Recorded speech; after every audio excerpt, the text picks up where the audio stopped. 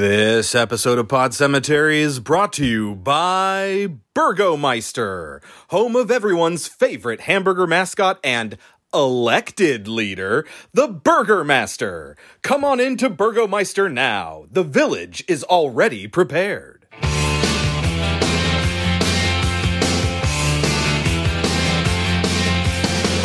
the October with the steamboats, ancient goblins and wallows come at the grand light making a sound. The smell of death is all around, and at night when the cold wind blows, no one cares, nobody knows. Hello, my name is Chris. My name is Kelsey. And this is Pod Cemetery, where we dissect horror movies like the rotting corpses that they are, which is very befitting in this, our next double feature episode. The late night double feature show. With 1931's Frankenstein, the Universal classic, and a sort of remake reimagining from 2015, also called Frankenstein. Getting into our first movie, 1931's Frankenstein, directed by James Whale from the novel by Mary Shelley, who is here credited as Mrs.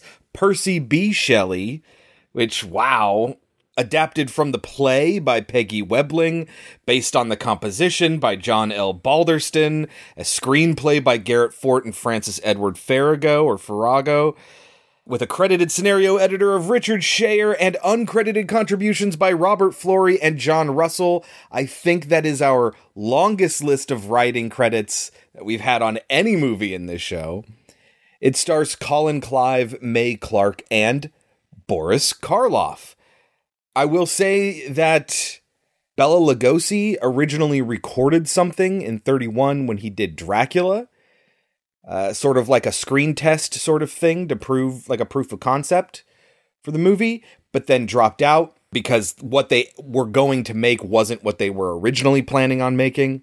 Boris Karloff got the role. Boris Karloff had been in a lot of movies, but as, you know, like characters with titles and not names, you know, things. He was basically like an extra or a supporting character or whatever. He was never a main actor, really, until this movie. So Bela Lugosi dropping out is what made Boris Karloff a name, basically. Yes, and the most famous interpretation of Frankenstein's monster ever. Right. Lon Chaney Jr. would play him in Ghost of Frankenstein in 1942, and then Bela Lugosi would finally get his chance to play Frankenstein in Frankenstein Meets the Wolfman a year later. Wait, do you mean he played Frankenstein the doctor or the monster? Oh, we'll get to that in a second. Okay. He plays Frankenstein the monster in Frankenstein Meets the Wolfman, which, by the title, should tell you, people just call the fucking monster Frankenstein. It's in the title of the fucking movie. Frankenstein the monster meets the Wolfman, where the Wolfman was played by, of course, Lon Chaney Jr. Lugosi was also Igor in 1939's Son of Frankenstein, and... Which is interesting because his name is Fritz in this movie. Yeah, and Ghost of Frankenstein, the movie where Lon Chaney Jr. played Frankenstein. So it's this weird sort of the monster swirl. Again. Yeah, yes. Oh my god. Okay, let's talk about this. I'm getting it over with right now. Fuck everyone who corrects people and says, I think you mean Frankenstein's monster, and Frankenstein is the doctor. Actually, go fuck yourself. He never was a doctor. You're wrong, you pedantic piece of shit. We will likely slip into calling the monster Frankenstein, and the scientists probably refer to him as Dr. Frankenstein, or by his first name. Being an English teacher and having taught Frankenstein, no, I am not going to call him Frankenstein because he is, in fact, the monster. I will do my best, but we know the monster is just called the monster. And we also know... Or Adam. He's not in this. And we also know that Victor Frankenstein is not a doctor. Oh, wait, his name's not even fucking Victor in this. In this version, So his name is... Henry. Henry. Yes, okay. Because In the original story, Victor Frankenstein's friend is Henry Clerval, and they swapped the names because they thought Victor was too harsh. I think Victor is a much cooler It's a name than great Henry. name, but they thought it would be too severe for American audiences. And so they swapped them around. So the naming conventions in this entire series, I say series, but I guess franchise is probably the better term, even though they're not all Universal movies. Anyway, even the movies give up on Dr. Frankenstein or Scientist Frankenstein? Victor Frankenstein. No, wait, Henry Frankenstein. No, they just fucking give up on all of that, and every single time there's Ghost of Frankenstein, Son of Frankenstein, Bride of Frankenstein, Frankenstein meets the Wolfman. I think it's pretty fucking clearly established that Frankenstein refers to the monster, and if you wanted to talk about the man, you would call him by his name. If you just say Frankenstein with no honorific or no title or no first name, then you're talking about the monster. And Kelsey, I'm sorry, but everyone fucking knows that. Nobody's confused. If anything, all this fucking name swapping is making it confusing, because even if you call them by what they're supposed to be called, it's not what they were originally called, or it's not what they were called later, so even that doesn't fucking work. So, like, just please nobody tweet at us or send us an email saying, actually, I think what you mean is such and such. Anyway, now that that's out of the way, Kelsey, can you tell us what Frankenstein's about? A dropout student who was trying to become a medical doctor He was being hampered by the school. is doing experiments to create life from dead things. So I think the idea is that he's trying to make it so that we don't have to die. He's like prolonging life or whatever, but that's not what he does. He takes a bunch of dead body parts and puts them together to create his own creation. Well, it's proof of concept at this point. You have to prove you can do it with whatever means you need to, and then you adapt from there to apply it to real world scenarios. See, now people are going to be like, I thought you said you taught this. Okay, I've read it and it's been taught to me, but that was like 15 years ago. And then I have taught it, but I've only taught certain portions of the story because I was teaching younger kids when I did it. So I didn't teach the whole thing. So I don't remember a lot. But anyway, he has created life, and it's the story of, should man play God? And the answer is always no. Well, hey, if it wasn't for Prometheus, we wouldn't have fire. That's what this is called. It's called the modern Prometheus. Prometheus stole fire from the gods to give it to man. Right. And it's also about, the responsibility of life. The fact that you can't turn your back on on someone just because they aren't what society deems good. It feels like Frankenstein Blah, blah, blah. is almost like a good argument for reconciling the existence of God and free will.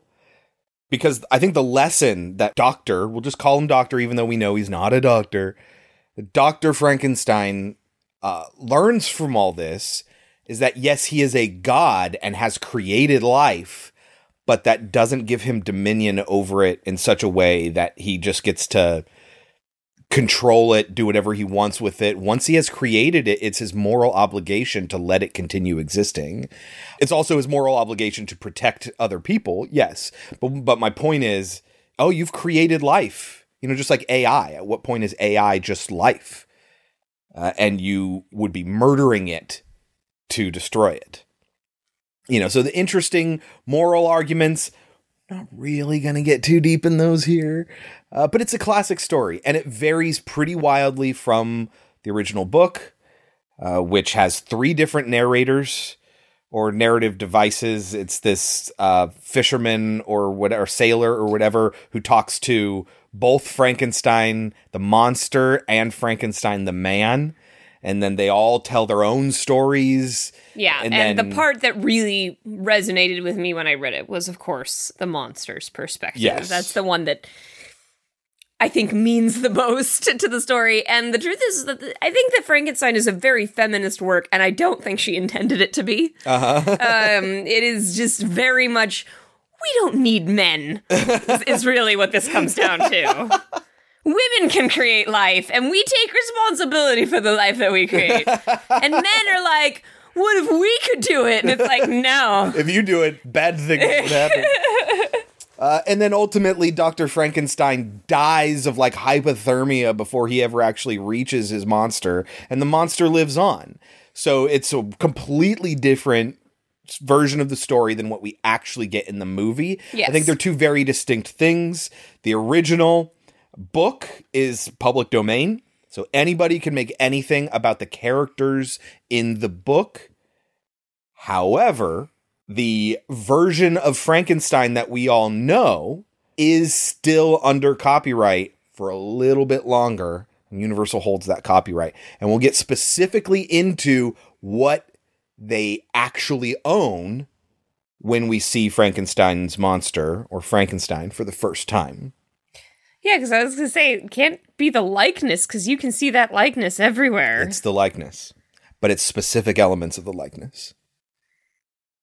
The bolts, We'll talk about it when we see him for the first time. You can watch the movie with a subscription to DirecTV Classics with an X, TCM, or Spectrum On Demand. You can rent it for $4 or buy it for $9 to $15. It is cheapest on Amazon. Should people watch 1931's Frankenstein? Yeah, I think that everybody... Yeah. I think that everybody should see it. Yes. It's a classic. It's good. It's not great, but it's good. It's minimal commitment. And it's important to the history of horror. I would say it is surprisingly well directed for a movie in 1931. There are some incredible moments and some really great shots. So whoever the director of photography is on that, I didn't look him up, also did a great job. But yeah, I mean, come on. I had never seen this movie until now. I'd never seen it in its entirety, no. So I'm recommending, yes, you should, having seen it now, I'm glad that I finally have seen it. You know, because it's filling in the gaps, you know. I have this gigantic backlog. We watch so many horror movies, and there are some glaring gaps in our knowledge, and this was one of them. So I'm glad to have finally seen it. And I think everyone else should too. You can take our advice or leave it. When we get back, we will talk about 1931's Frankenstein. Oh, it's alive! It's alive! It's alive! It's alive!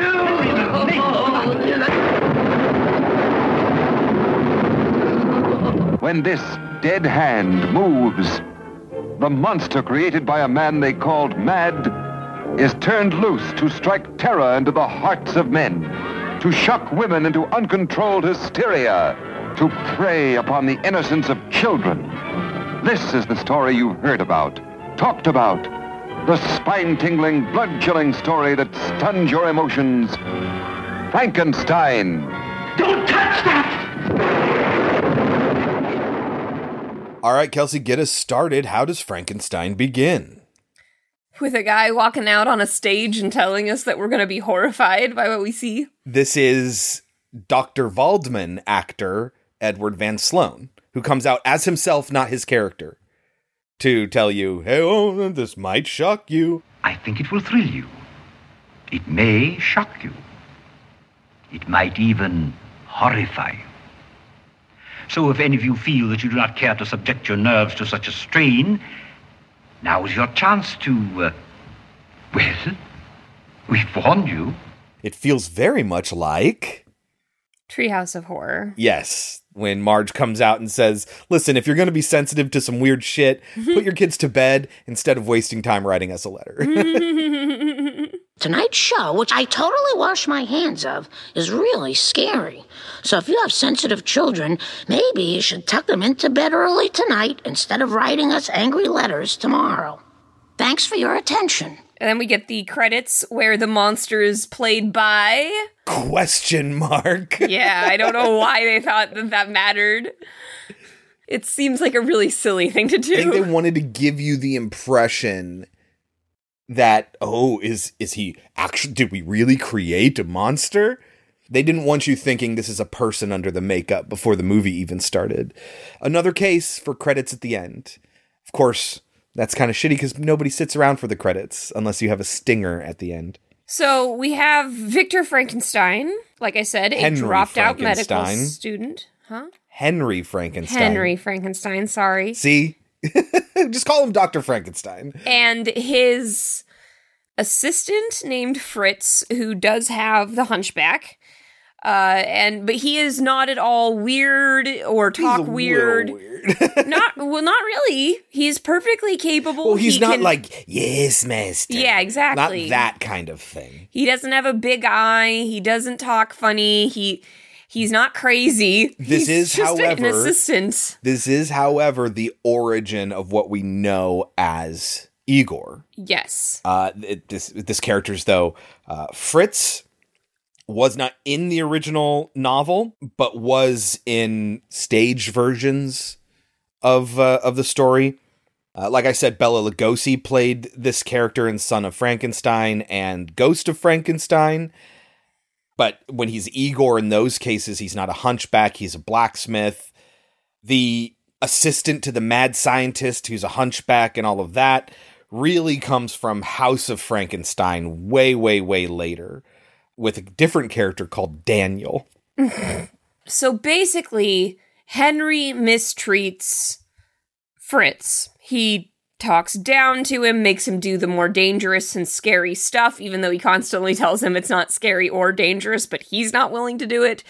I think that that's character building for why he ends up treating the monster the way that he does, because he has been, probably because of his hunchback, has been looked down upon his entire life. So now he finally has someone that he can look down upon and mistreat and abuse. Oh yeah, I see what you're saying. Dr. Frankenstein's mental status at this point, we will find out, is very uncharacteristic for the person. And he needs to snap out of it, which he does shortly into the movie.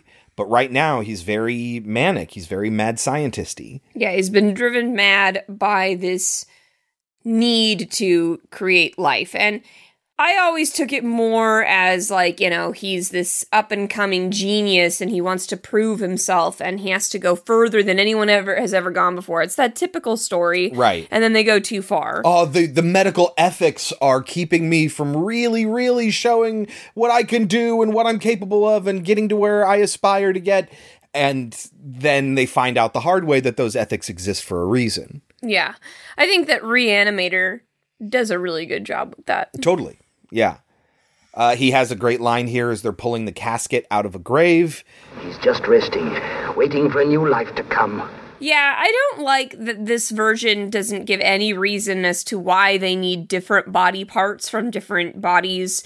I think it's pretty well implied. The idea is that they need to have a complete body's worth of good parts, and not every body they get is good. Like somebody buried is going to be dead longer, and so some of their body parts won't be as fresh or useful. As a matter of fact, the next person that come along is a hanged man who was still hanging there, so he was probably just recently hanged, but the brain's no good anymore, so they'll still need to get a different brain.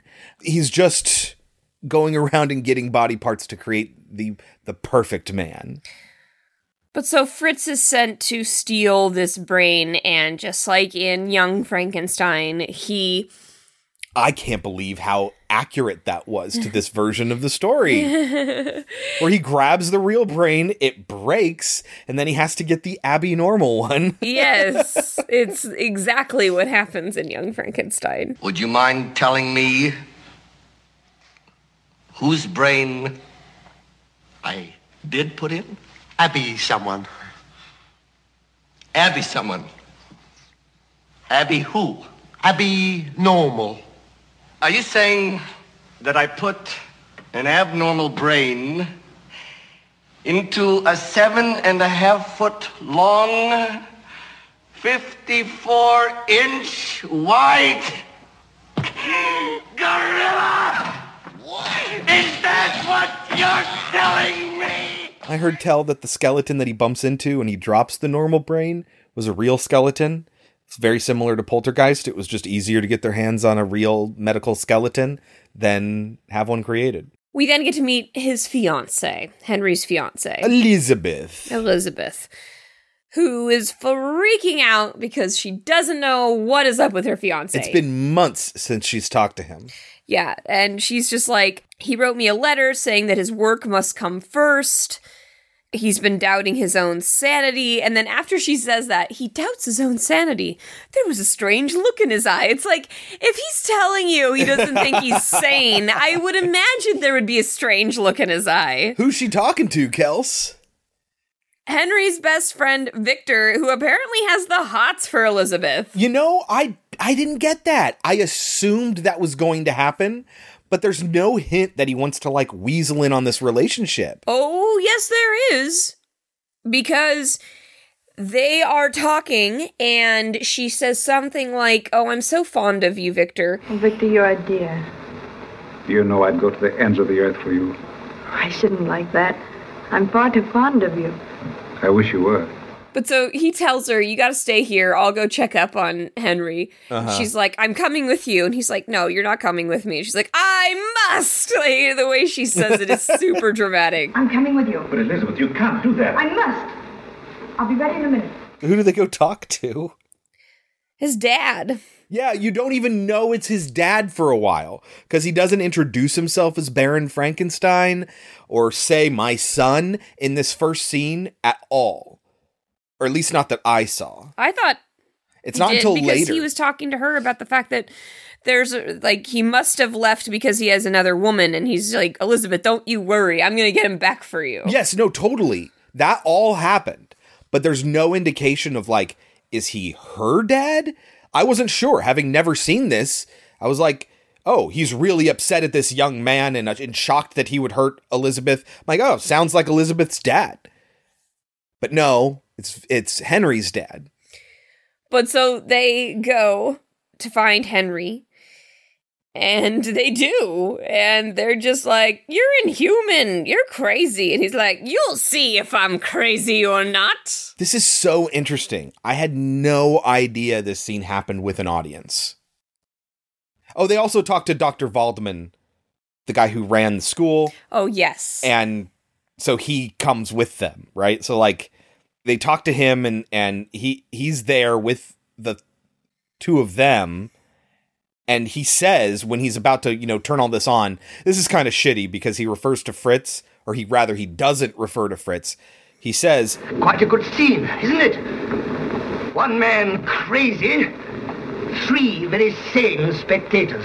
What about Fritz? Yeah, that's what I'm saying. He mistreats Fritz, which is why Fritz mistreats the monster. I think that's an interesting... Like, we don't see him be a dick to Fritz. Like, he doesn't whip him. Right, but he's constantly talking down to him. He more ignores him. He more treats him as just a person to do his bidding, but he doesn't, like, laugh at his misfortune or call him hideous or anything like that. He just, you're my assistant, do the thing. I think it's implied that the reason he gets to treat him the way he does is because of the way he looks. And it's the famous scene that everybody knows. Oh, yeah. With the famous thunder sound effects. Yes, and the body strapped to the table that gets lifted up into the air with the giant electrodes. And then it comes down, and then you have the famous, it's alive! It's alive! It's alive! And then the line Weird that was originally... science. Yeah. That's what I think of. I don't blame you. He also has a line that was originally cut out after its first airing because it was deemed too controversial. And then added back in, along with a couple of other scenes in the 80s. This is one of them. Now I know what it's like to be God. It's moving. It's alive. It's moving. It's alive. Oh, it's alive. It's alive. It's alive. It's alive. Oh, in the name of God. Now I know what it feels like to be God. Oh. Which is kind of like the whole point around creating life, and like you say, there's a feminist tint to it. about creating life, you know? Mm-hmm. It's just interesting that it's like, take it out. We don't want it. It's too controversial. And then brought it back later. It's such a good line. Yeah. Uh-huh. It's bad that they would take it out, but I understand why they did. Mm-hmm. But so, the father of Frankenstein, The Baron, yeah. he's very, very upset about, the whole village is expecting this. Everyone is waiting for this wedding to take place. And his bride is just like, what about his work? He's just like, stuff and nonsense. He is convinced there is another woman, and he is going to bring his son back. Yep. We also hear from the burgomaster with no explanation as to what a burgomaster is. It is, in fact, a mayor of a Dutch, Flemish, German, Austrian, or Swiss town. It's just the mayor. Well, that's why they throw that word around. They figured everybody understood. It's just the mayor. Uh-huh. That's why they call him burgomaster.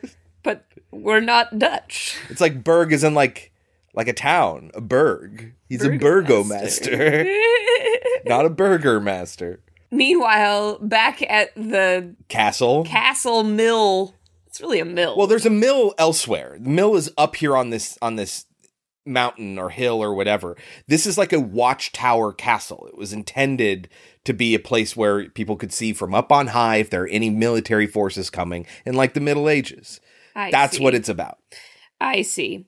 Well, he finds out that Fritz fucked up and got the criminal brain, but he finds it out through Waldman, because Waldman and him are just having a chat. They're just casually discussing the fact that he created life and stole the brain from Waldman. And Waldman's like, you didn't get a normal brain. You got an abnormal brain. And he's like, oh, shit. But he shrugs it off and says, it's just dead tissue. It doesn't matter. I thought it was really important. Yeah, I thought it was very important. Here we have a fiend whose brain must be given time to develop. It's a perfectly good brain, Doctor. Well, you ought to know. It came from your own laboratory. The brain that was stolen from my laboratory was a criminal brain. Oh, well, after all, it's only a piece of dead tissue. And then the monster just sort of wanders into the room. He's just been allowed to wander around this entire time. And they're like, oh, look, here he comes. Just this casual chat. And we see the monster for the first time. Now, this is separately copywritten. The makeup and everything is separately copywritten because it's not the monster described in Mary Shelley's book, who is actually a little bit more human. Jack P. Pierce, who did all this makeup and everything, is responsible for creating what we know as Frankenstein. When you mention Frankenstein, this is the first image that pops into most people's brains. And a lot of people would kind of crib from this. But, in fact, Universal owns the copyright for another 5 years or so. That's when it will enter the public domain, assuming no changes to copyright law between now and then. Disney. Mm-hmm. But yes, it's licensed out to other things by Universal's licensing company that deals with all of that. They have an internal licensing company that handles all that. So I'm sure they make a lot of money just licensing out this version of Frankenstein. Okay, so people can pay them and use it. Okay, because I was going to say, no, we've seen it many, many times and it looks exactly the same. But we know specifically what they take objection to if people copy it, because there was a dude who was working on a coffee table poster book, creating his own art, I think, these posters for classic films and other such things. And they sent him a cease and desist letter. And they included 5 elements in particular. Those elements are green skin, flat top head, a scar on the forehead, bolts on the neck, which aren't actually bolts. Those are like electrodes. Electricity travels through them. They're just easy points to connect to for electricity. And a protruding forehead. Those 5 things are what makes the Universal Frankenstein unique. So now you know. If you don't do that... Really interesting, because a couple of those things I don't associate with him at all. Yeah, but they are unique to the Universal version and not from Mary Shelley's public domain work. But that's the problem, is there's a lot of... It's just like Sherlock Holmes and Superman for a little bit. Earlier stories of Sherlock Holmes are in the public domain, but not all of them. So you can use the character of Sherlock Holmes all you want. You just can't use certain traits of his that haven't yet fallen into public domain. Same thing happened to Superman before copyright law changed. It sort of accidentally fell into copyright, and anyone could do anything Superman, but it's like just the original version of Superman that could jump really high but couldn't fly and things like that.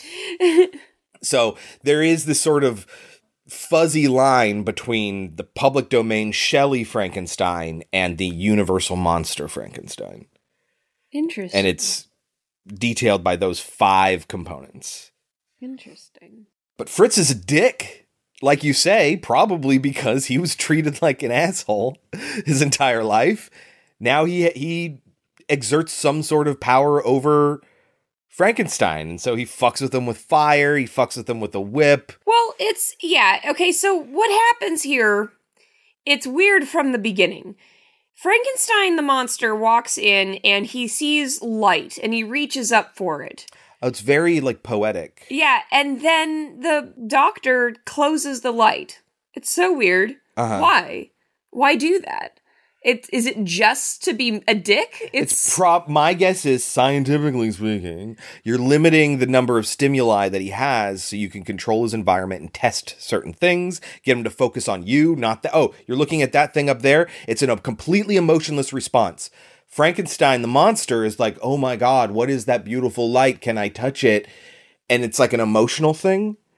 Frankenstein, the man, is like, oh, that's distracting you. Hold on. Close that. I need you to focus. Just totally doesn't even register that there's something like majestic happening here. Mm-hmm. And that is why it's a feminist piece. But so then Fritz comes in with fire, and this totally happens on accident. Fritz comes in with fire, and it scares the monster to shit, right? And the doctor seems to recognize that pretty quickly. And tells Fritz, get away with the fire. And Fritz does not. Yeah. In fact, he keeps pushing it into him, making the monster angry. And then the monster is like starting to act out, which then causes the 2 doctors to have to tie him down. You're like, oh no, he's rage-induced. We can't control him. But it's Fritz. But the doctor already recognized what was causing him to react that way. So why doesn't he just say, Fritz, get the fuck out the way or you're fucking fired? Why doesn't that happen? Why does nobody seem to notice this? It's very strange. And then they tie him up in a tower because they're like, well, what do we do with him now? And Fritz is like, I'm gonna keep fucking with him. Yes. And he whips the guy for no good reason. Just making him more angry. Well, people treat me monstrously because I am more monstrous than them. This thing is more monstrous than me, so I need to treat it even more monstrously. Like, that's the monstrism sort of, like, pipeline to Kelsey's point. So, of course, this freshly born being with too much strength decides, fuck this guy, I'm gonna kill him.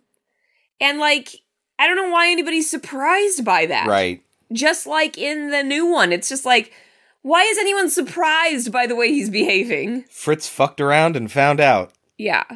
It's like with my students. My students are always like, what the fuck do you mean I'm in trouble? It's like, what were you doing there, buddy? Right, yeah.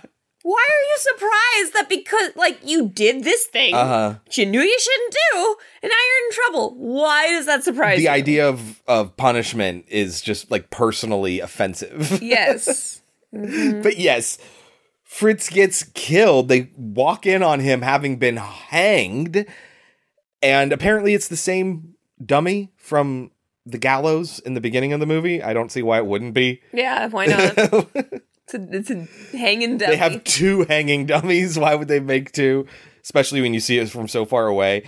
And this whole time, Waldman is being, like, super helpful. It's not like he wants credit for anything. It's not like he's trying to take anything from him. He's like trying to make the situation okay. He's a teacher. It's what we do. Yeah, right? There it is. So I wrote down, I love Waldman. He is so helpful. Now remember that I wrote that down. But it's interesting that the doctor says Fritz always tormented him. He hated Fritz. Fritz always tormented him. So, like, he knew? Yeah, and didn't care. I mean, at one point he does say to him, leave him alone, leave him alone. But like, there are no consequences for Fritz. There's no consequences. Yeah, And, like... these are the consequences now. Yeah, exactly. And it pisses me off that he recognizes this and then allows his teacher to be like, you need to kill it. It's a savage animal. Yep. Henry Frankenstein agrees. Yes. He's like, you know what? I've gone too far. This needs to end. I can't be here for this. Waldman, can you take care of this? I'm going back to my fiance. My experiments are done. I have failed. I let my ambitions get the better of me. I need to go marry my wife. I'm going to go home and marry my wife. Yeah. I'm going to go home and marry my wife. So they drug him.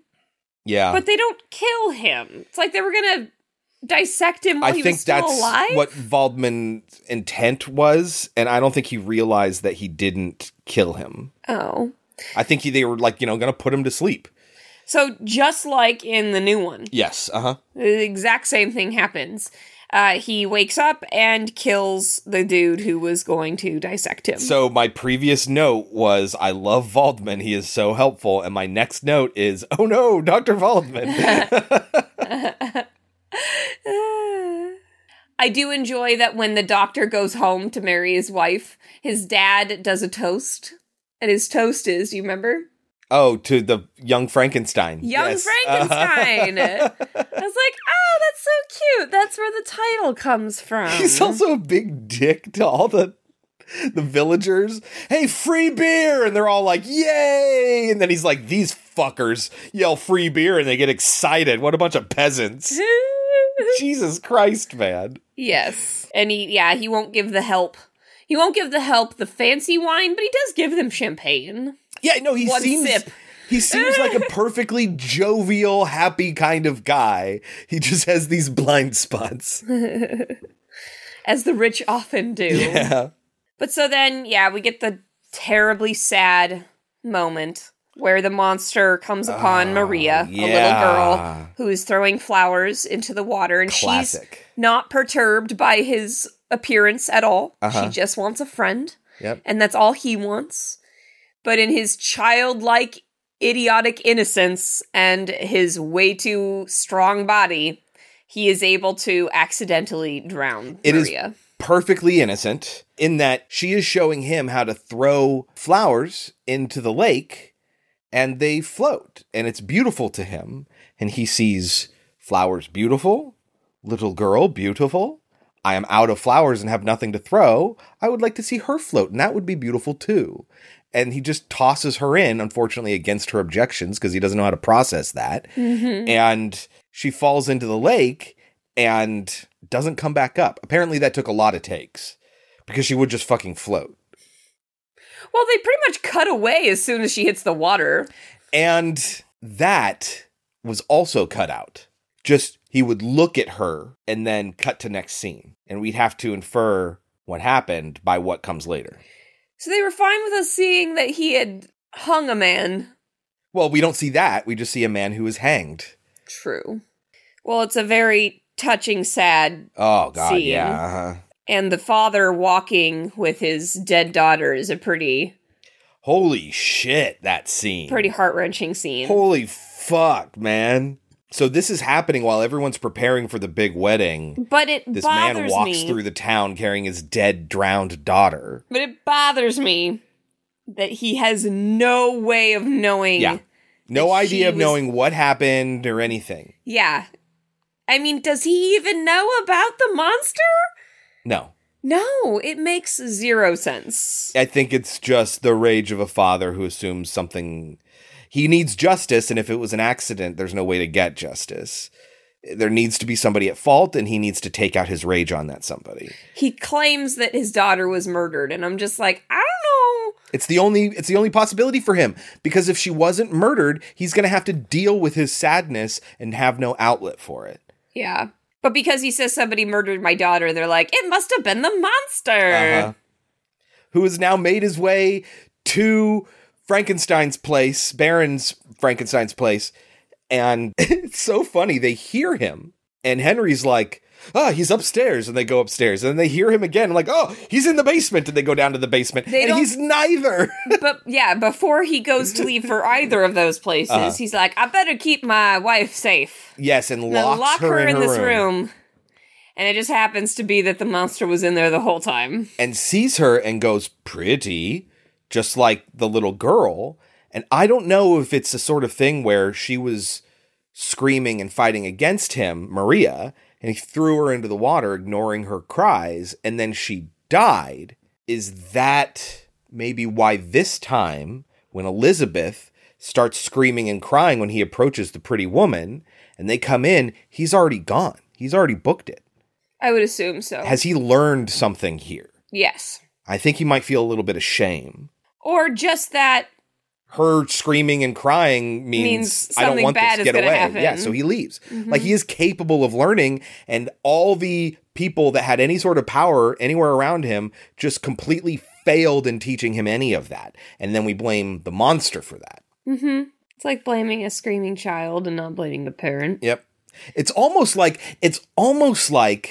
humans are the real monsters. Yeah, we suck. I feel like I just came up with that. But I love how the angry mob, like, goes to the hills, to the rivers, to the mountains. Like, they're in every single possible, like, area. And this is something... Okay, so first of all, I missed this, but Elizabeth is like, something's wrong. I feel it. Where is Waldman? They haven't even discovered that Waldman's dead yet because he just died that morning. But this is my pertinent note. I wrote, Henry is searching with the mob. Which is really interesting because as somebody who had never seen this movie before and went my whole life just absorbing through osmosis what Frankenstein is, I feel all the things like from Young Frankenstein, from all the spin-offs and interpretations and, you know, those sorts of things, that the mob shows up at Dr. Frankenstein's door demanding that the monster be killed just because his existence is an abomination.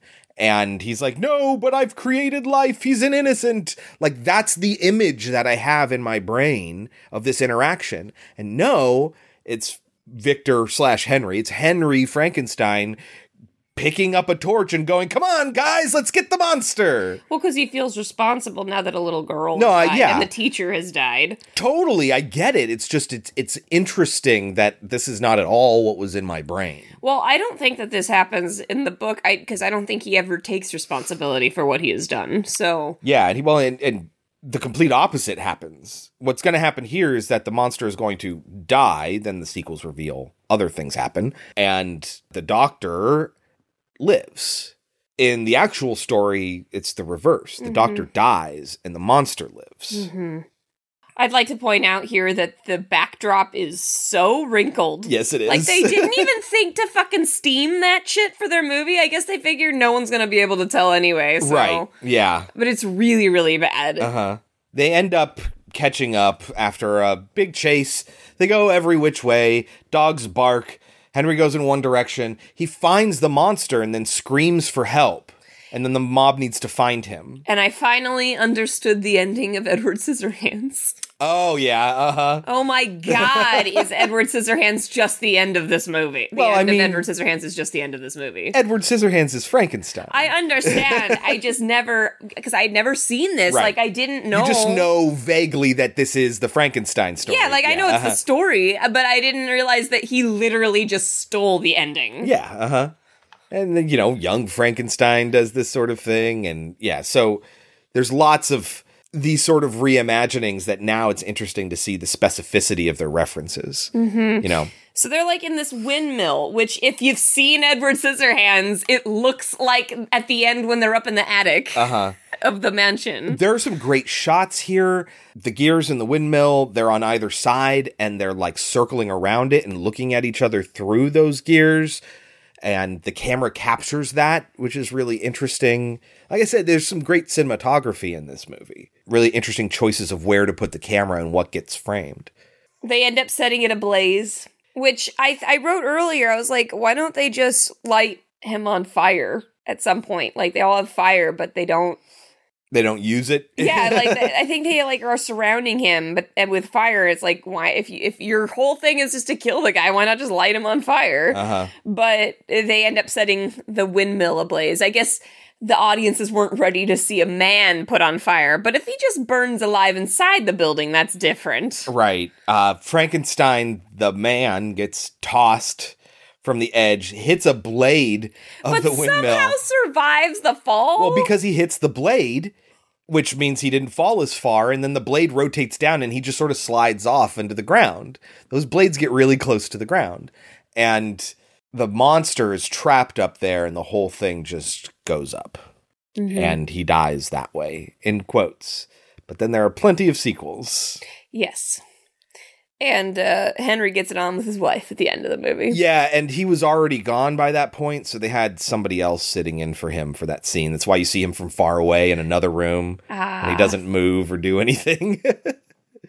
Yeah, it's really, really weird final scene where the Baron is like, let's bring some wine to my son and his bride, and opens the door. The door is open, and then the bride, Elizabeth, comes in and like sits on the bed next to him, and they're all happy, and he's like, let's give them some privacy. Meanwhile, he's just surrounded by these buxom maids, and they laugh about how great and generous he is. It's so weird. Yes.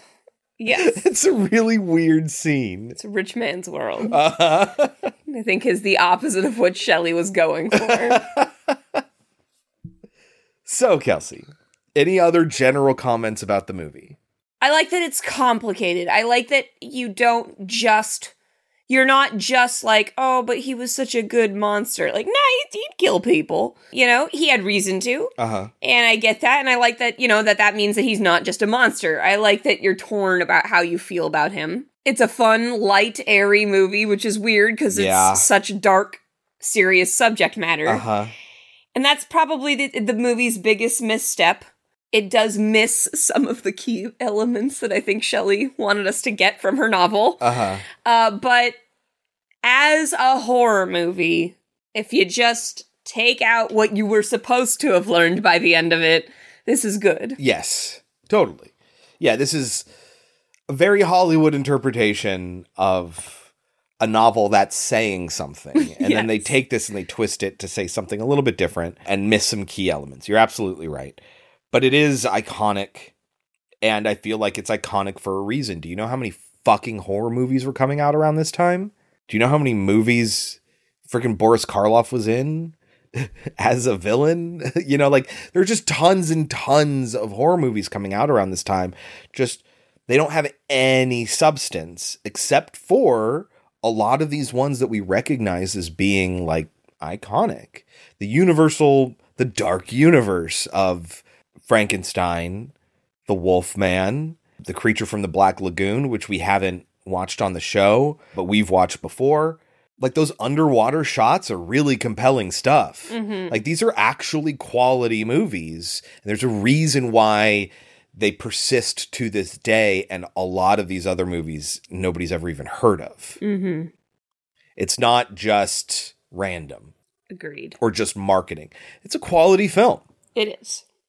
So what do you think it has on Rotten Tomatoes? I'm going to guess it's very high. I'm going to say 94. 100. There you go. Still unnerving to this day, Frankenstein adroitly explores the fine line between genius and madness, and features Boris Karloff's legendary, frightening performance as the monster, a Metacritic, so average score, of 91. Frightening performance as the monster? I feel like they missed the point.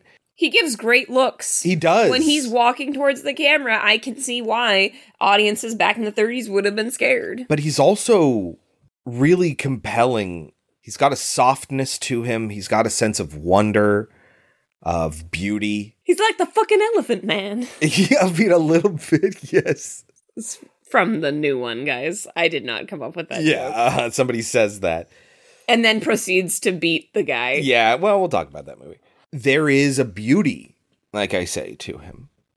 And to just wrap it all up by saying, oh man, Boris Karloff did a great job making him scary. I don't think that's Karloff's achievement here. Karloff's achievement is making him something you can feel compassion for.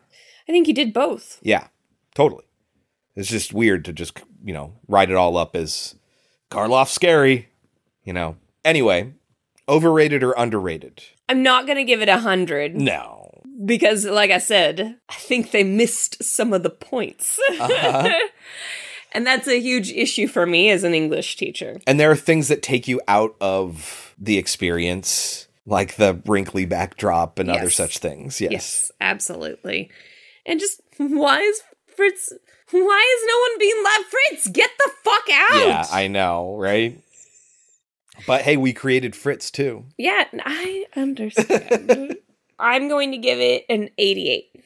An 88. Not enough to get into the 90s for you, huh? You missed some details. I will go into the 90s. I just don't know where into the 90s.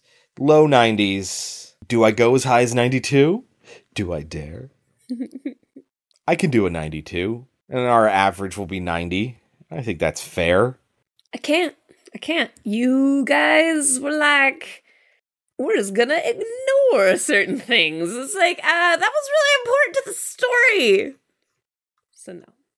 Yeah, I don't blame you. But that is the classic film in this double feature. The late night double feature show. 1931's Frankenstein. Let's move on to 2015's Frankenstein.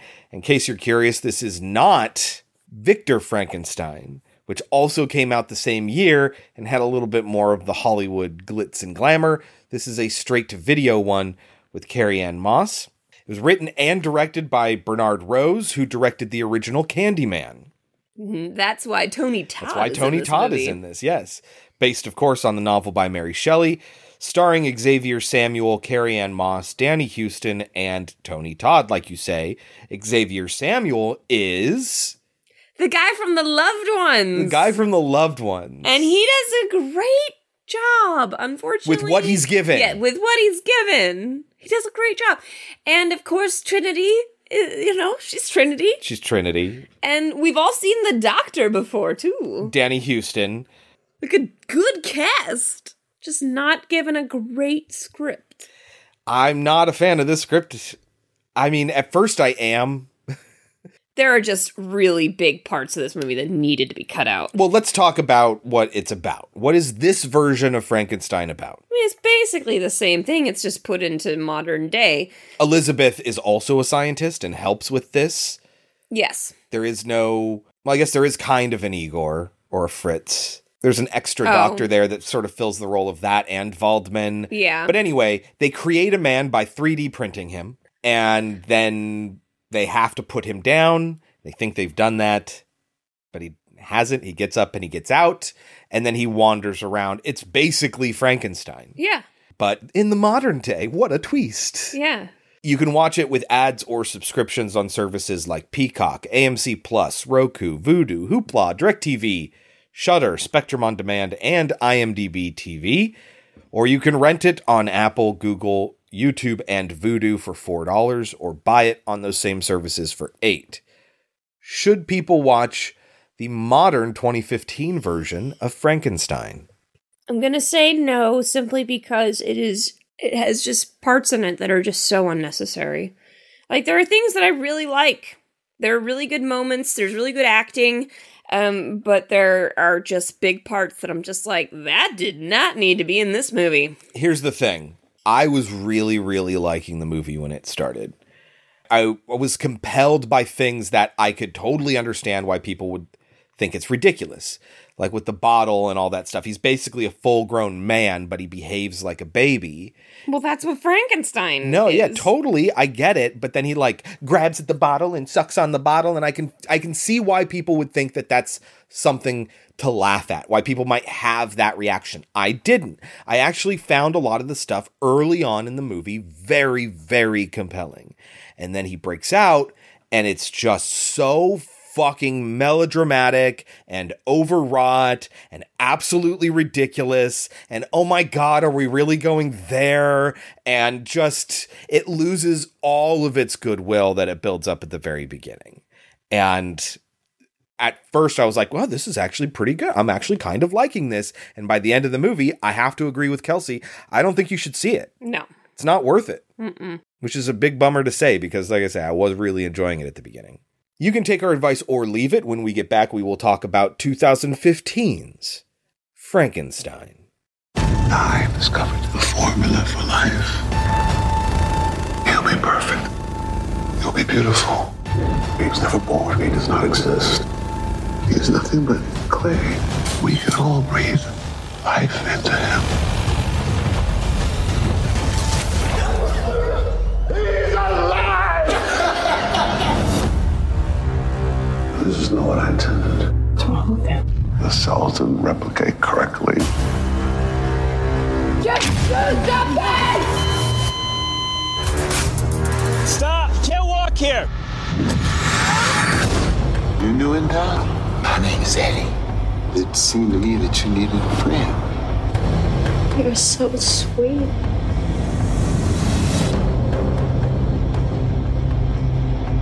Will you play sticks with me? You did some very bad things. Are you a man or are you an animal? No! Stop! He made you. He created you. You know, Kelsey, if we were to follow our 13 and Ghosts rule here, it would be Frank 3 5 to 3 1 because the E's are 3s, the I is a 1, and the S is a 5. For some fucking reason, that's how they stylized this title. It's bad. It's really bad. It's bad. But can you get us started? How does Frankenstein begin? So we have this narration throughout the film, which reminded me of the book. So I wonder if that's the way he speaks in the book. It's something we don't get from the classic, is that there are 3 perspectives in the book, and one of those perspectives is the monster, and he is speaking fluently. Mm-hmm. And he does here. This is the end version of the monster, having fully evolved his speech, and so he's very poetic. Very eloquent. Yes. It is with considerable difficulty that I remember the original era of my being.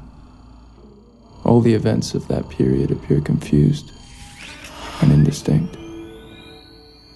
A strange multiplicity of sensations seized me, and I saw, felt, heard, and smelt at the same time. And it was, indeed, a long time before I learned to distinguish between the operations of my various senses. And he is going to describe what the actor is showing us, but just put it into words, basically. Yeah. Because this monster, the biggest sentence he will say is, "I am Adam." Right? That's the biggest sentence he says? No. I have a note down here. Let me find it. Does he say more when he's with Tony Todd? No, after Tony Todd exits the movie. I said he's going from 0 to 60 with his speech. When he started his journey to mom, he was just putting 2 words together. Now he's streaking full sentences and complex thoughts. Was he? Yes. I don't remember that. But this, guys, I had no idea this was the guy from The Loved Ones. Yeah. No clue. Well, he's masked up pretty heavily from The Loved Ones with all that hair and everything. Yes. And plus he gets fucking dirty in that. Well, he gets really dirty in this. Yeah, I guess he does, doesn't he? And he doesn't really speak in both movies. Uh-huh. You would think I'd figure it out, but he looks different. He looks different, and I have to say, I think that's because of his acting. No, I think he does a great job in this. Mm-hmm. I really do. Danny Houston is all like, he's alive, because he's Victor Frankenstein. He gets his alive, but it's not manic, it's joyful. He's alive! He's alive! But it also terrifies the monster. So the monster is, like Chris said, pretty much an infant in a man's body, which honestly is what the monster was before. He just didn't have the instincts of an infant, like mama, dada, and sucking on bottles and stuff. They at first try to give him water, but he can't handle that. He ends up doing milk, I guess. From a bottle, yeah. He only responds well to Trinity. He really doesn't respond all that well to Frankenstein. Well, he's the detached father, you know? But so they treat him as if he should just accept everything that's around him. And they don't appreciate the fact that this being has never dealt with different types of light. And this being has never had to deal with anything, being fed, going to the bathroom, people talking loudly, echoes, like all these things that an infant wouldn't normally have to deal with because an infant would be treated very carefully and delicately. They don't treat him that way. One of the interesting ways he frames it throughout the movie is as he explains how he's starting to understand things a little bit more when he gets out, is that his brain does not yet understand how to parse the different senses that he has. So it doesn't know how to tell the difference between a scent and a sight, right? Like all these senses are just rushing to the brain and it doesn't know what to do with them yet. And it will figure out pretty quickly. It has that problem though, the movie does. It has that problem with his adaptive physical intelligence is fast. Like he will transfer from learning how to walk to learning how to run in a single moment. And I believe that. He's understanding his body quickly. The whole point is that he's really quick to adapt. He is so observant that he learns how to use a elevator. That is where I wrote that down. I said, I don't believe he would know what an elevator was or that you control it with a button. Because that's learned intelligence. There is a difference between adaptive intelligence and learned intelligence. And that's learned intelligence. Just like with him, all of a sudden he has eloquent speech on a single journey. He walks from one place to the next, and by the time he gets there, he can complete full sentences. I believe that his brain is capable of doing that, but he has to learn it first.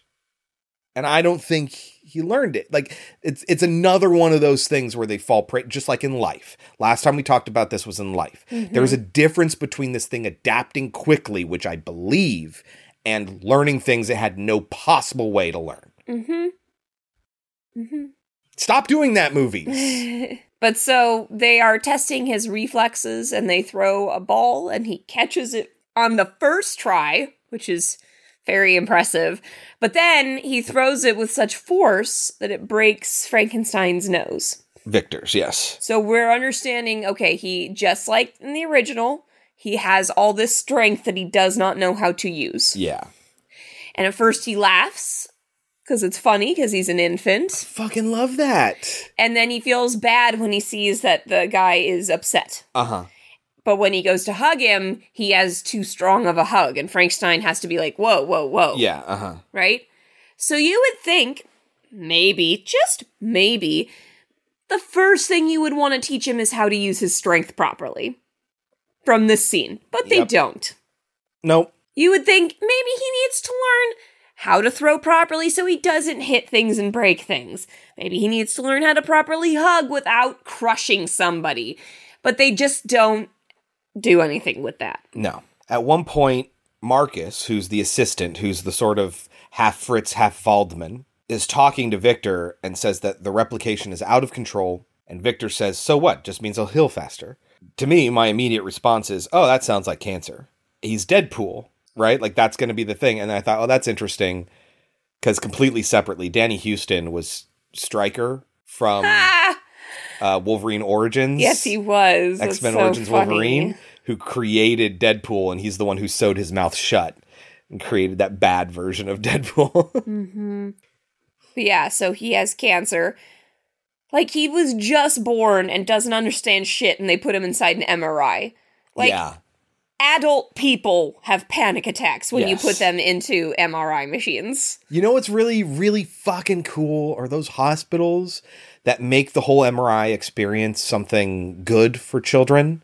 They have dogs and stuff. Well, yeah, and they'll have like, they'll paint everything, including the expensive MRI equipment, to make sure that this is something that's a happy place for kids. It's one of the most beautiful things you'll ever see. And they don't even fucking try any of that with this kid. No, they just stick him in.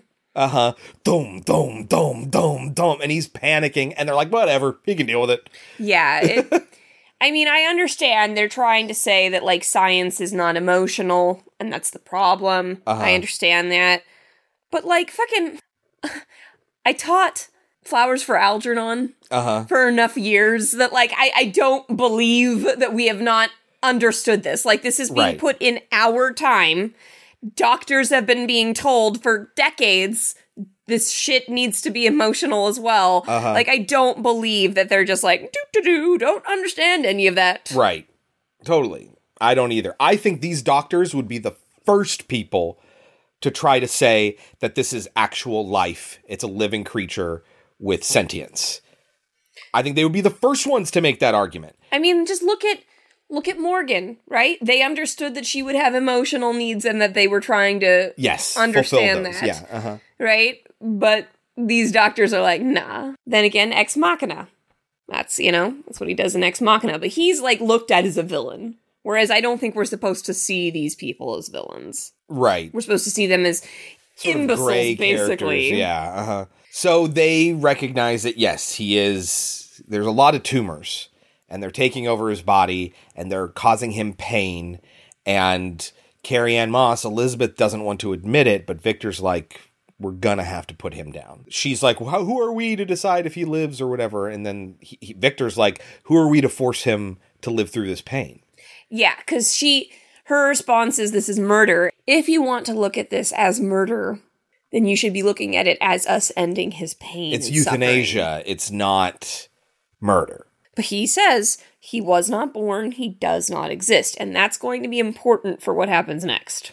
Yeah, Adam, as we'll just call him, is going to, like, he's going to hear all this. He's going to sort of start to understand the words that are coming out of these people's mouth. Like, he even says murder. Yeah, when he hears it, he's like mimicking it. Be murder, I can't do it. I can't. Murder. He was never born. He does not exist. Look at him, Victor.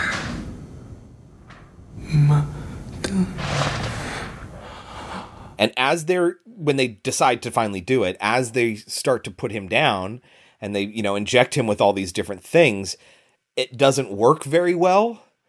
And he starts spasming and he starts saying, Mama.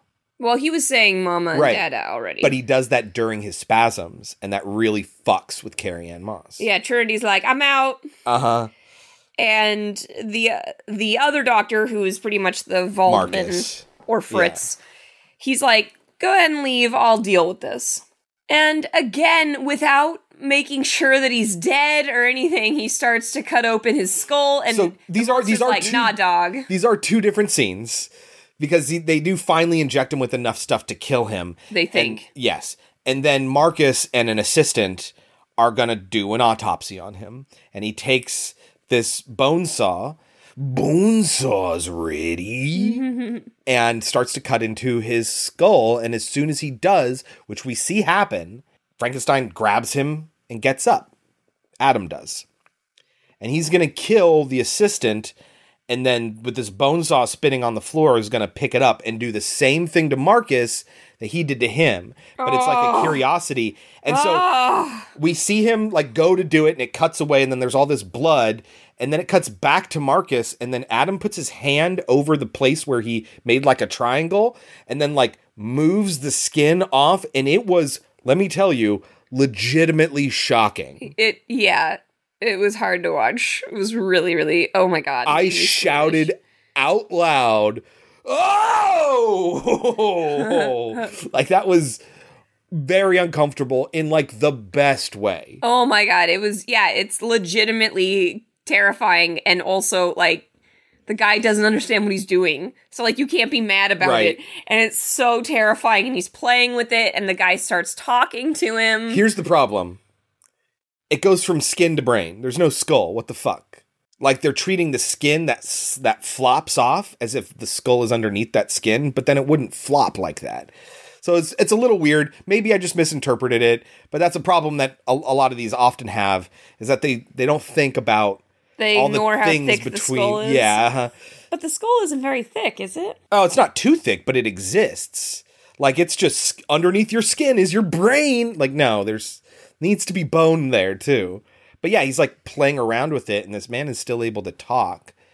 We don't know what he's feeling. We don't know what's happening. He starts to get a little poetic too, because he's probably hallucinating at this point. Yeah, he says, you're beautiful, you're magnificent, you have the strength of 10 men. Yeah, like, well, it's a little on the nose. You're the future. And they both laugh. He laughs and the monster laughs. Uh-huh. And he's going to escape through the elevator. And he's going to run away from the armed guards. And this is where he's going to go from stumbling to walking to running, all in one tracking shot. I was upset because he went from when, like we said, like when he's playing with the guy's brain, he's just kind of slapping at it. Uh-huh. To all of a sudden, now I can point with my specific finger at the specific number that I need to go to. No, I don't think that's what happens. I think he looks up and I think he slaps the button, which I'm fine with how his movement is. I'm not fine with him knowing, like, oh, that's where the button would even be, that elevators are even operated with buttons, what up and down is, where he would want to go,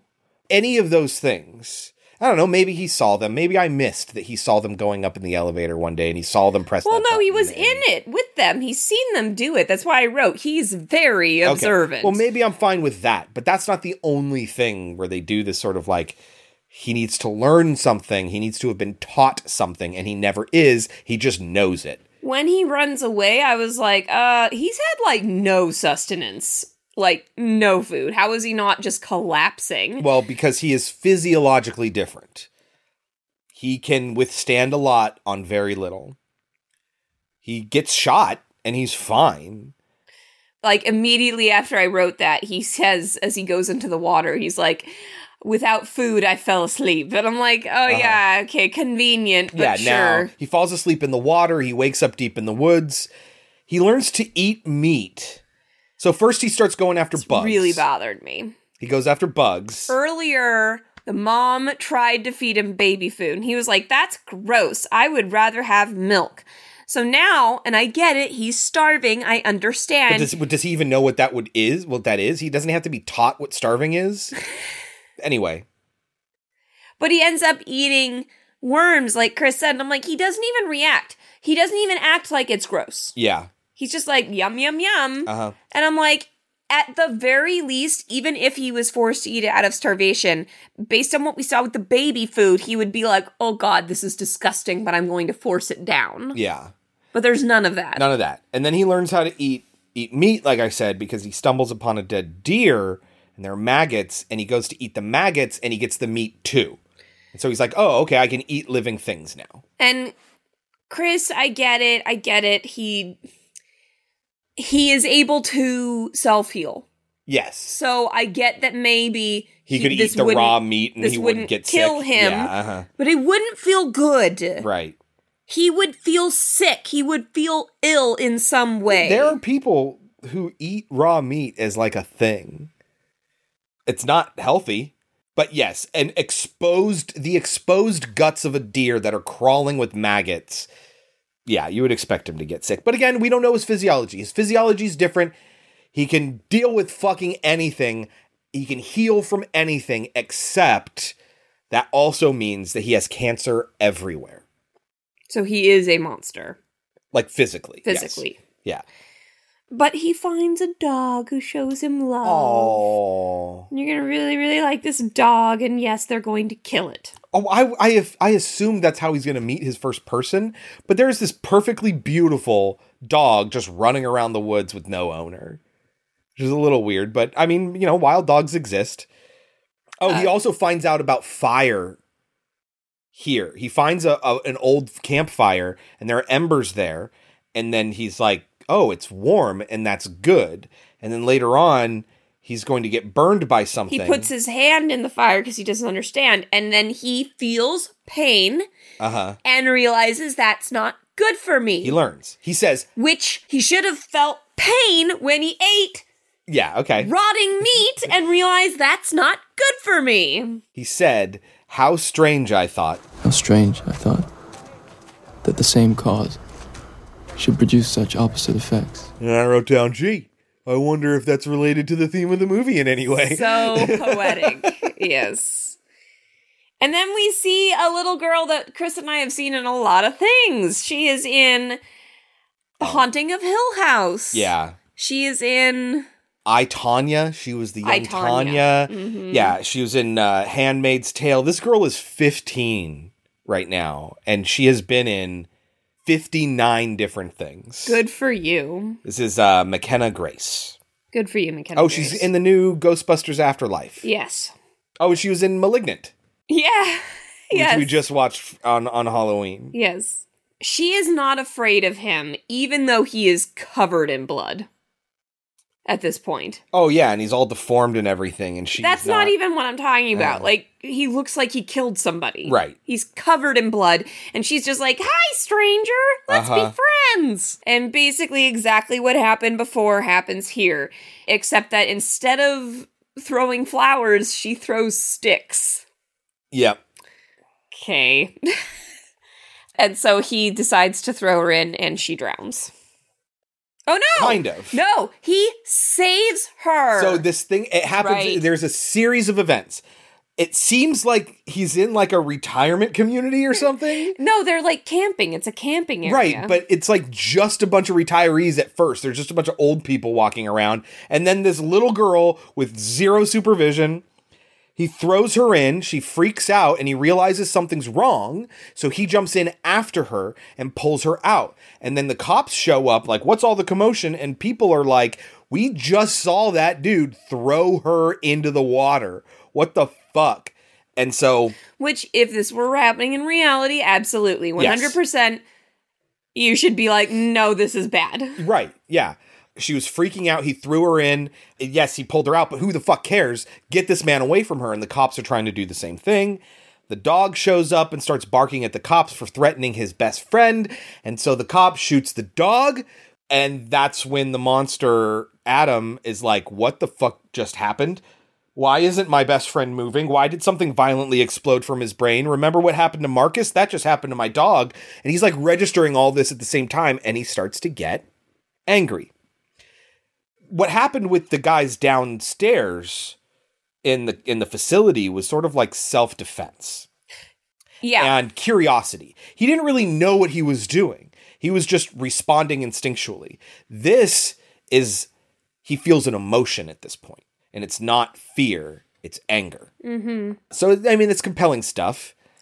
And he ends up killing the guy. Yes. By destroying his face. Yeah, there are two cops that he kills, and then there is swiftly a mob on him who beat the shit out of him, tie him up to a tractor, and drag him behind it. Which, okay. He just killed 2 cops. There's no way more cops are not on the way to find out what's going on, right? Well, they're at a campsite. There's probably not a lot of cops everywhere, and they didn't call in backup. They were just... Boop, boop. That's the sound of the police! What's going on here? And so it's going to take time for them... But they end up dragging this guy, and I'm like, what? Yeah. What? Once you've got the threat down, why would you bother doing that? Because it's mob justice, Kelsey. People get really riled up, and they go above and beyond what's necessary. It's around this point that the movie's just going to be bad. Oh, yeah. Oh, yeah. From here on out. If you were watching this movie while we're narrating it, stop watching now. Yes. This is where you stop. Because now it's going to become... The mom's going to show up when he's at the police station, and she's going to because he has her ID. And she's going to turn a blind eye, which is bullshit. I believe that she would do that. We just don't get any insight into how devastated she was to have done that. And then she just doesn't follow up. She doesn't follow up. She just leaves and is like, no, fuck, it's their problem. And doesn't, like, try to connect with him in any way or anything. Fucking nothing. That I don't believe. Now that they have this person that has no history or whatever, and no identity. apparently that means that they just get to beat the shit out of him and kill him. Well, even though one of the cops feels sorry for him. Yeah, that's the weird thing. Okay, so they're in the back of like an EMT van or something, and this one bad actor cop is like, he killed another cop. Oh my God. And then the other guy's like, yeah, but there's obviously something wrong with him, dude. Just calm down. We need to have compassion for things that live, right? Like, just don't, what are you getting all worked up about? No, that guy had a wife. And it's like, yes, no, I understand this guy shouldn't have died. But like, this is a human being. What are you going to do? You need to calm down. Then the very next thing that happens is that the two of them and the driver apparently are all like, all right, let's just beat the shit out of him and bury him and leave him for dead. Yeah. I'm sorry, what happened? Yeah. In the parts that we didn't see? Yeah. Where the fuck is the driver? Where's the explanation that they didn't show up where they were supposed to show up with a living human? Yeah.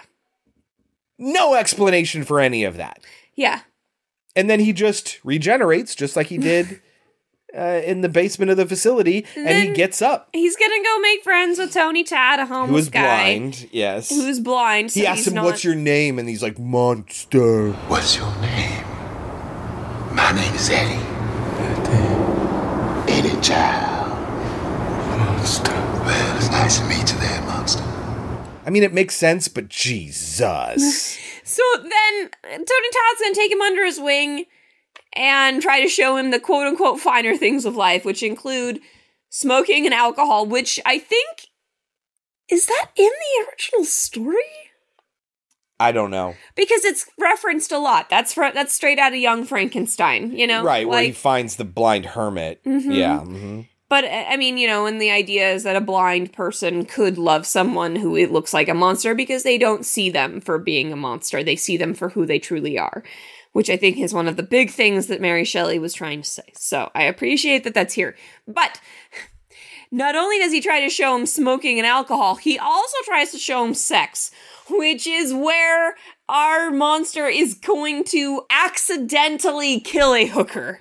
Okay, so this is Wanda. None of this needs to be in the movie. Played by Maya Erskine from Pen 15, if you recognized her. I also wrote down that, he's a class philosopher now. You know us. We're a bunch of woke social justice warriors. Yeah, we get it. But, like, what the fuck is this doing in the movie? Like, all of a sudden, like, I get the necessity of his homeless status, but now we have future Frankenstein, future Adam, commenting on this moment where he's living on the street and about how... the differences between classes and how money divides us. The strange system of human society was explained to me. I saw the division of property, of immense wealth and squalid poverty, of rank, descent, and noble blood.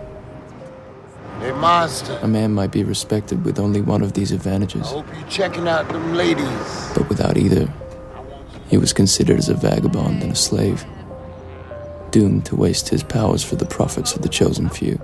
That's just a little too on the nose, and it appears only in this moment and then never again. Maybe be a little bit more subtle. Maybe, like, it's just too literal. It's just the once. It's that thing that movies do now. We have to be class philosophers, and it's like, no, you don't. Think about who this is coming from right now. Who is saying this to you right now? I'm the last person to tell you not to be aware of class struggles, but, like, come on. But yes, she takes him because Tony Todd's going to give her $100, I guess, that he has saved up to pay for this hotel room. And then she's like, no, you need to get washed up, and it better not be all over your body. He takes a shower, and then he comes out, and it is all over his body, and he doesn't have a penis. They didn't 3D print him a penis. I didn't know that we saw that he didn't have a penis. Yeah, there is like a tumor on his leg, sort of like on the inside of his left thigh, where they sort of cocksocked him, and he's like smooth down there like the Metatron from Dogma. I did not see that. Yeah. It's annoying because it's obvious to them down on the street that he doesn't know how babies are made. And then she's shocked. Because here's the conversation. It's like, whoa, when you were a baby. And he's like, what are you talking about? The monster is. And she's like, don't you know how babies are made? And then that's their transition into the topic of sex. It's really bad. Were you born that way? Born? Yeah. You know, when you were a baby. Baby. You know, like goo goo mama, bitty bitty baby shit. Yeah. Monster, do you know where babies come from? He doesn't know what babies are. And this is a really belabored transition to get them to go to the sex thing. It's a because terrible you should be transition. more shocked that he doesn't even know what a baby is. Yeah.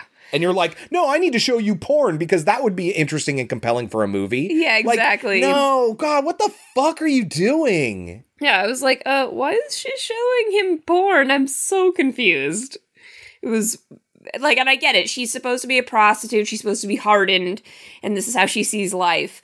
But you're absolutely right. Like, she's not like, maybe you don't know anything about life. It's what? You don't know about sex? Like, right, yeah, it's really bad. But yes, he does accidentally kill her because he starts panicking when she starts getting disgusted. And then Tony Todd comes in and is like, what did you do? Because he finds her.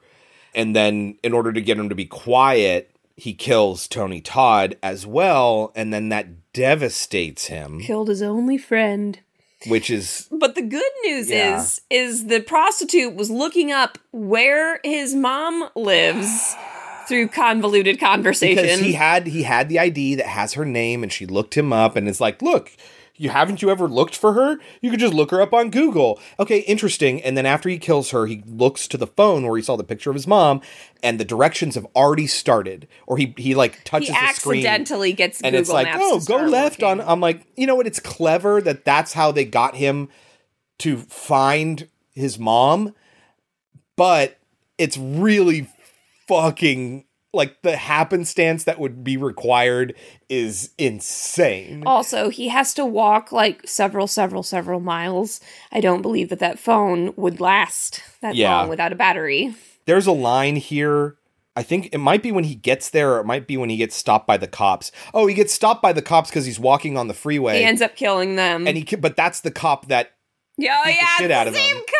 And he's like, you don't have the balls. And it's like, no, he doesn't. But he shoots him in the head. But a line here he gives, it's either around here on his journey. This is the journey to the mom where he suddenly learns how to talk in sentences. And he gets to Victor and Elizabeth. So it's either somewhere along this journey or when he talks to Victor and Elizabeth and actually confronts them. But he says, if I cannot inspire love, I will cause fear. The fallen angel becomes a malignant devil. Yet even that enemy of God and man had friends and associates in his desolation. Proceed to the route. I am alone. I will revenge my injuries. If I cannot inspire love, I will cause fear. Fucking really? That's where you're taking Frankenstein? Really? Well, that's what he does in the book. He gets so upset. He gets so mad at the way people treat him that I think he's like, fuck you, I will be a monster then. This is the thing. And if it is in the original book, I wouldn't like it there either. But I think he takes it to, I think that's when he takes Elizabeth. Like, he puts her in danger, like, because he's so mad at his master or something, or his creator. What's the reference I always make? I don't care if it's in the original. If it's in the original, I wouldn't like it either. My point is that the response, the childish response, it is very, very childish. Well, be like, he is a child. You think I'm a monster, then I'm going to be a monster. No, that's not my problem. My problem isn't that, oh, he is a child, that's how he would react. Or, you know what, I think I'd be angry enough to do that too. It's when these are always framed as like, yeah, you tell him, you be a monster. Like they're trying to elicit that response from the audience. And I'm sorry, I'm not down with that. I think that is a childish response, and it is not something that I think is worth cheering. And they always treat it like that. I always go back to gargoyles. If they think we're beasts and monsters, then perhaps we better live up to the name. Well, let's get to the final scene here. I wrote down somewhere in here, this feels so long. It is only an hour and a half, and the original one was breezy as fuck. Yes. This one, like, it just would not end, and then I was in a position that Kelsey is normally in, of being like, how much longer is in this fucking movie? And I never do that. That should tell you something. So, what happens next? So, he gets there, and he breaks in. He's very, very upset. And Trinity, surprisingly, because earlier in the film, she was just like, don't know him, don't care, and just left him there. Well, again, there's a reason legally she needs to not take responsibility for this man or she'd be in a lot of trouble. But I don't believe that she wouldn't be fucking devastated. So she's just like, don't hurt him to her husband, because obviously he's like, we need to take this guy down. So Monster says, why? You said you didn't know me. I'm ugly. Like, that's why you must hate me. And she's just like, it's okay, Adam. I'm sorry. And he's like, Adam? And she's like, yes. Your name is Adam. Name. Yeah. That's when the father, who, again, like, it's a very feminist thing. Like, they kind of been saying that since the beginning. He only responds well to Trinity because men do not understand how to be delicate, and they do not understand how to be compassionate with how children. to be compassionate. Yeah, And he's just like, we're making you again. No big deal. Yeah, you'd be excited about that, wouldn't you? You're totally expendable. We're just making another one. You mean nothing. Like, so they're going to take him to the facility where they've already started printing a new body. And they definitely stole this from AI. Absolutely. When he finds out that they're making more of him and he starts to destroy them, that's exactly what happens here. Yeah. I wrote down here a note. I know you're upset, but you're just going to leave him? Somewhere after he started talking in full sentences. But anyway. The monster's like, no, you're not going to remake me. And Frankenstein thinks it's intelligent to say, this time you'll be beautiful. Yeah. And the monster's just like, you made me ugly. Like, you did this. I didn't do this to myself, you piece of fucking shit. And he's just like, it was a mistake. I didn't mean to do it. Your cells replicated too much. Too bad you're a vicious beast. Like, are you serious? You're gonna say that to a guy you know has 10 men's strength. Yes. And in front of this body that you're 3D printing. Yeah. That is just exposed to the open air. Yeah, there's no glass in front of it, nothing. I'm like 3D printers that you might have in your bedroom or your office or whatever because you want to print cool shit. Even those are enclosed. But I love his line here. It's a great line, but I don't believe it because my fucking students have trouble understanding this concept. My kids who've been in school since they were kids, I understand that doesn't mean a lot these days, but you get what I'm saying. He says, he's not me. Son, me. He is other. He is exactly like you. No. I am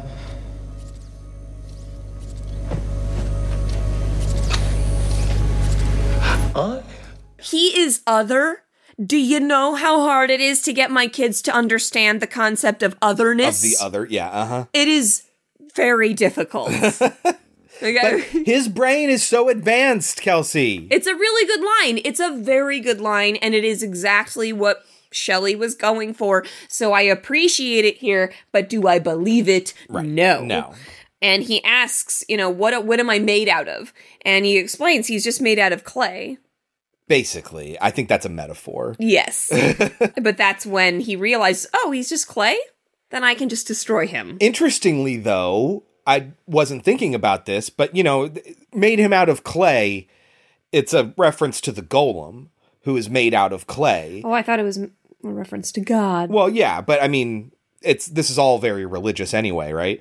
But the original version of Frankenstein that Bela Lugosi dressed up as, was made up as for the sort of proof of concept on the set of Dracula, was more like golem-like, designed to be like a golem. So it's interesting that here we say that he's made out of clay. But so, after he's destroyed the creation, he's just like, you made me you hate me, and now I'm alone. Devastating. Yes, very devastating. But he starts to attack Frankenstein, and Frankenstein starts to hit back Victor. or something. Yeah.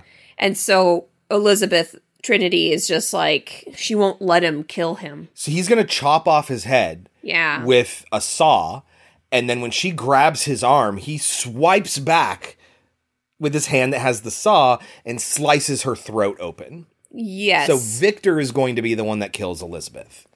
And that's when Adam will kill the monster. Adam will kill Dr. Frankenstein. Oh, you said the thing. I said the You thing. said the thing. But so, what do you remember what Adam decides to do with himself and his mother's body? I do, in fact, which made me question, okay, then who's he talking to this whole time? He has a narration that's like conversational. He's telling somebody his story. My hope is that he wrote it all down right before he did this. Like in the book, he's talking to the fisherman or whatever he is, the sailor, right? Mhm. Like, so who is he talking to here? But what he's going to do is he's going to build a pyre, set it on fire, this thing that warms and burns or whatever, and he's going to burn both himself and Elizabeth. And we're going to get this slow motion walk to the fire with the crescendoing music really fucking overwrought. Yeah, it's really, really bad. And then he walks into the fire, and as he burns, he screams, I am Adam!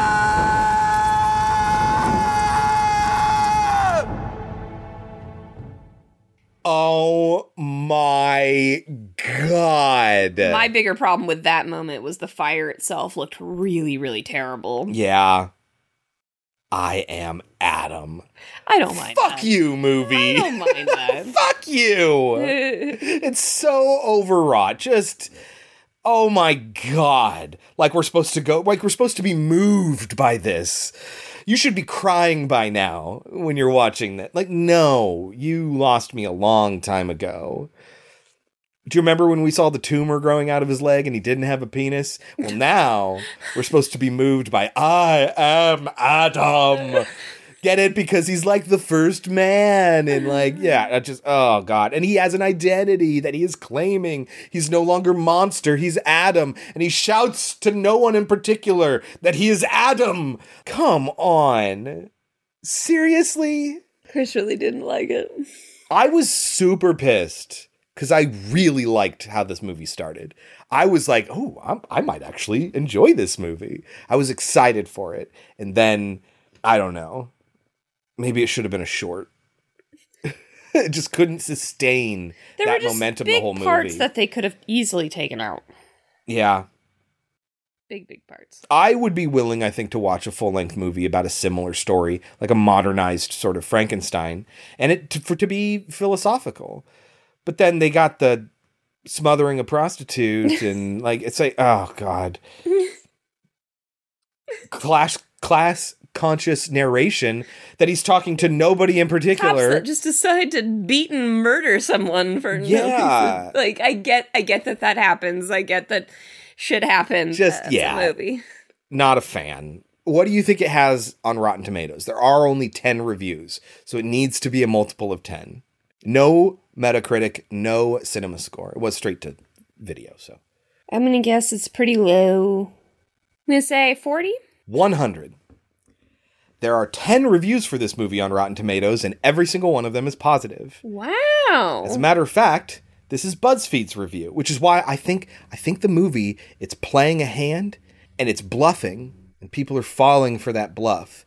Because they're like, oh man, this really is profound and powerful. And when it's really super fucking simplistic and doesn't know how to handle its most profound moments, this is what BuzzFeed's review said.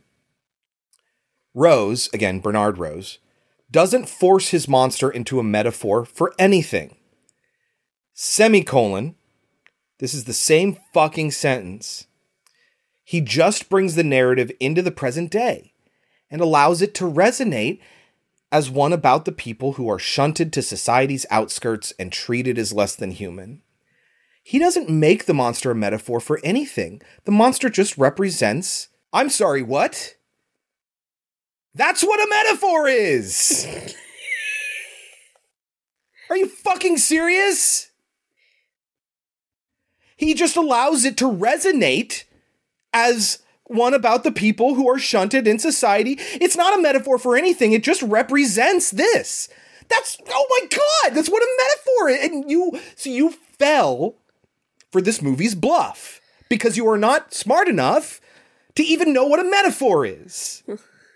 Like, yes, it's a very fucking heavy-handed metaphor. The movie needs to stop its narrative, deaden its tracks, so the narrator can SJW at you. And it's like, it wasn't eloquently combined in any way. If it was just the stuff where he was living on the streets, I think it would do a much better job speaking to the class struggle here, speaking to the people who are on society's outskirts and who are treated as less than human. But no, the movie had to stop and tell you that's what it was doing.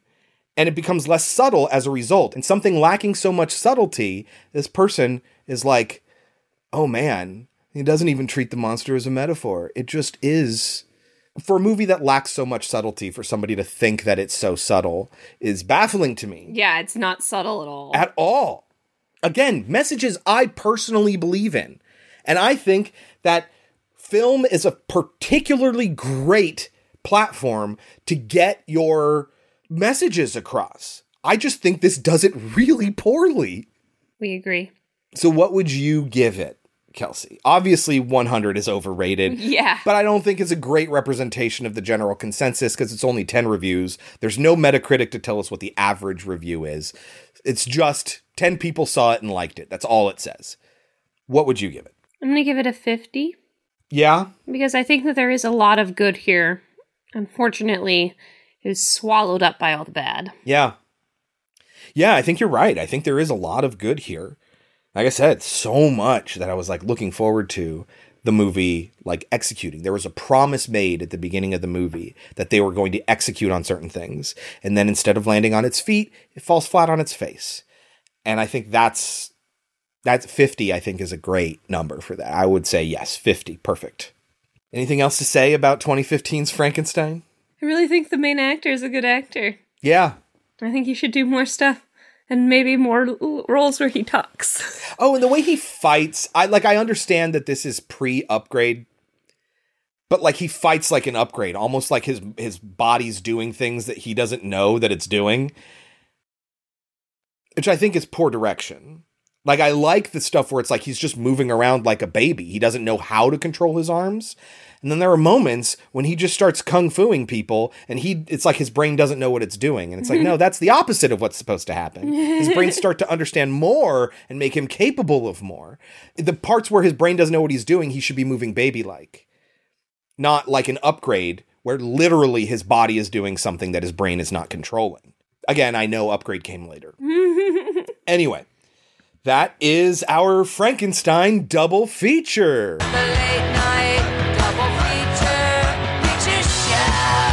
We will most certainly be coming back to the Frankenstein franchise. I hate to call it a franchise, but yes, there's plenty of stuff here, including the Frankenstein from the 90s, which I really, really want to watch. But anyway, we will come back at some point in the future. What are we watching next week?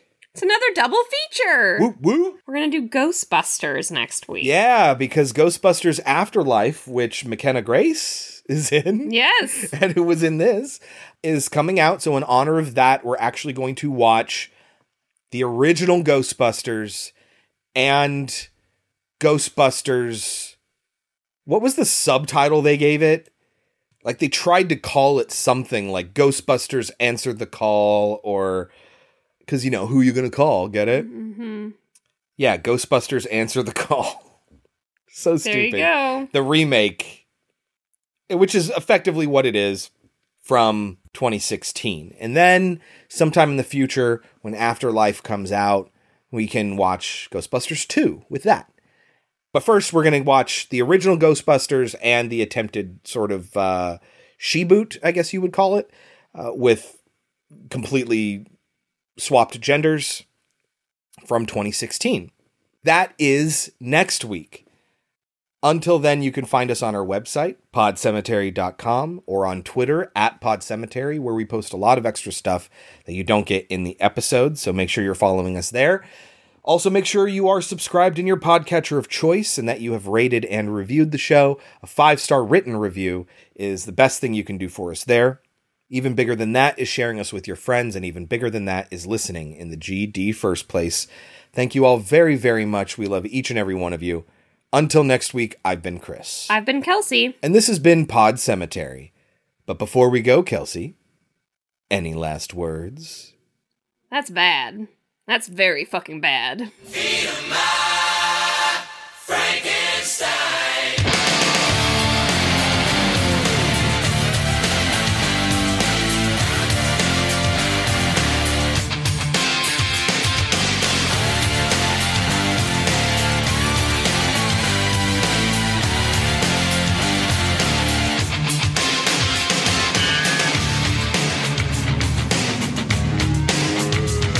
Well, I ain't evil, I'm just good looking.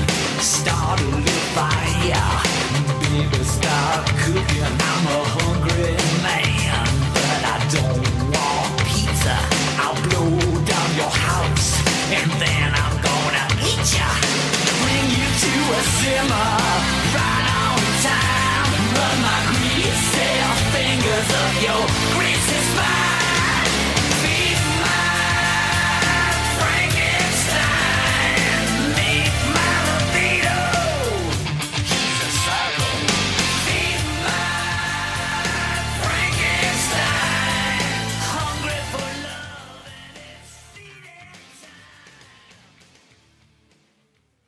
He's just resting, waiting for new life to come. There's a great explanation for affect versus effect, which I absolutely loved.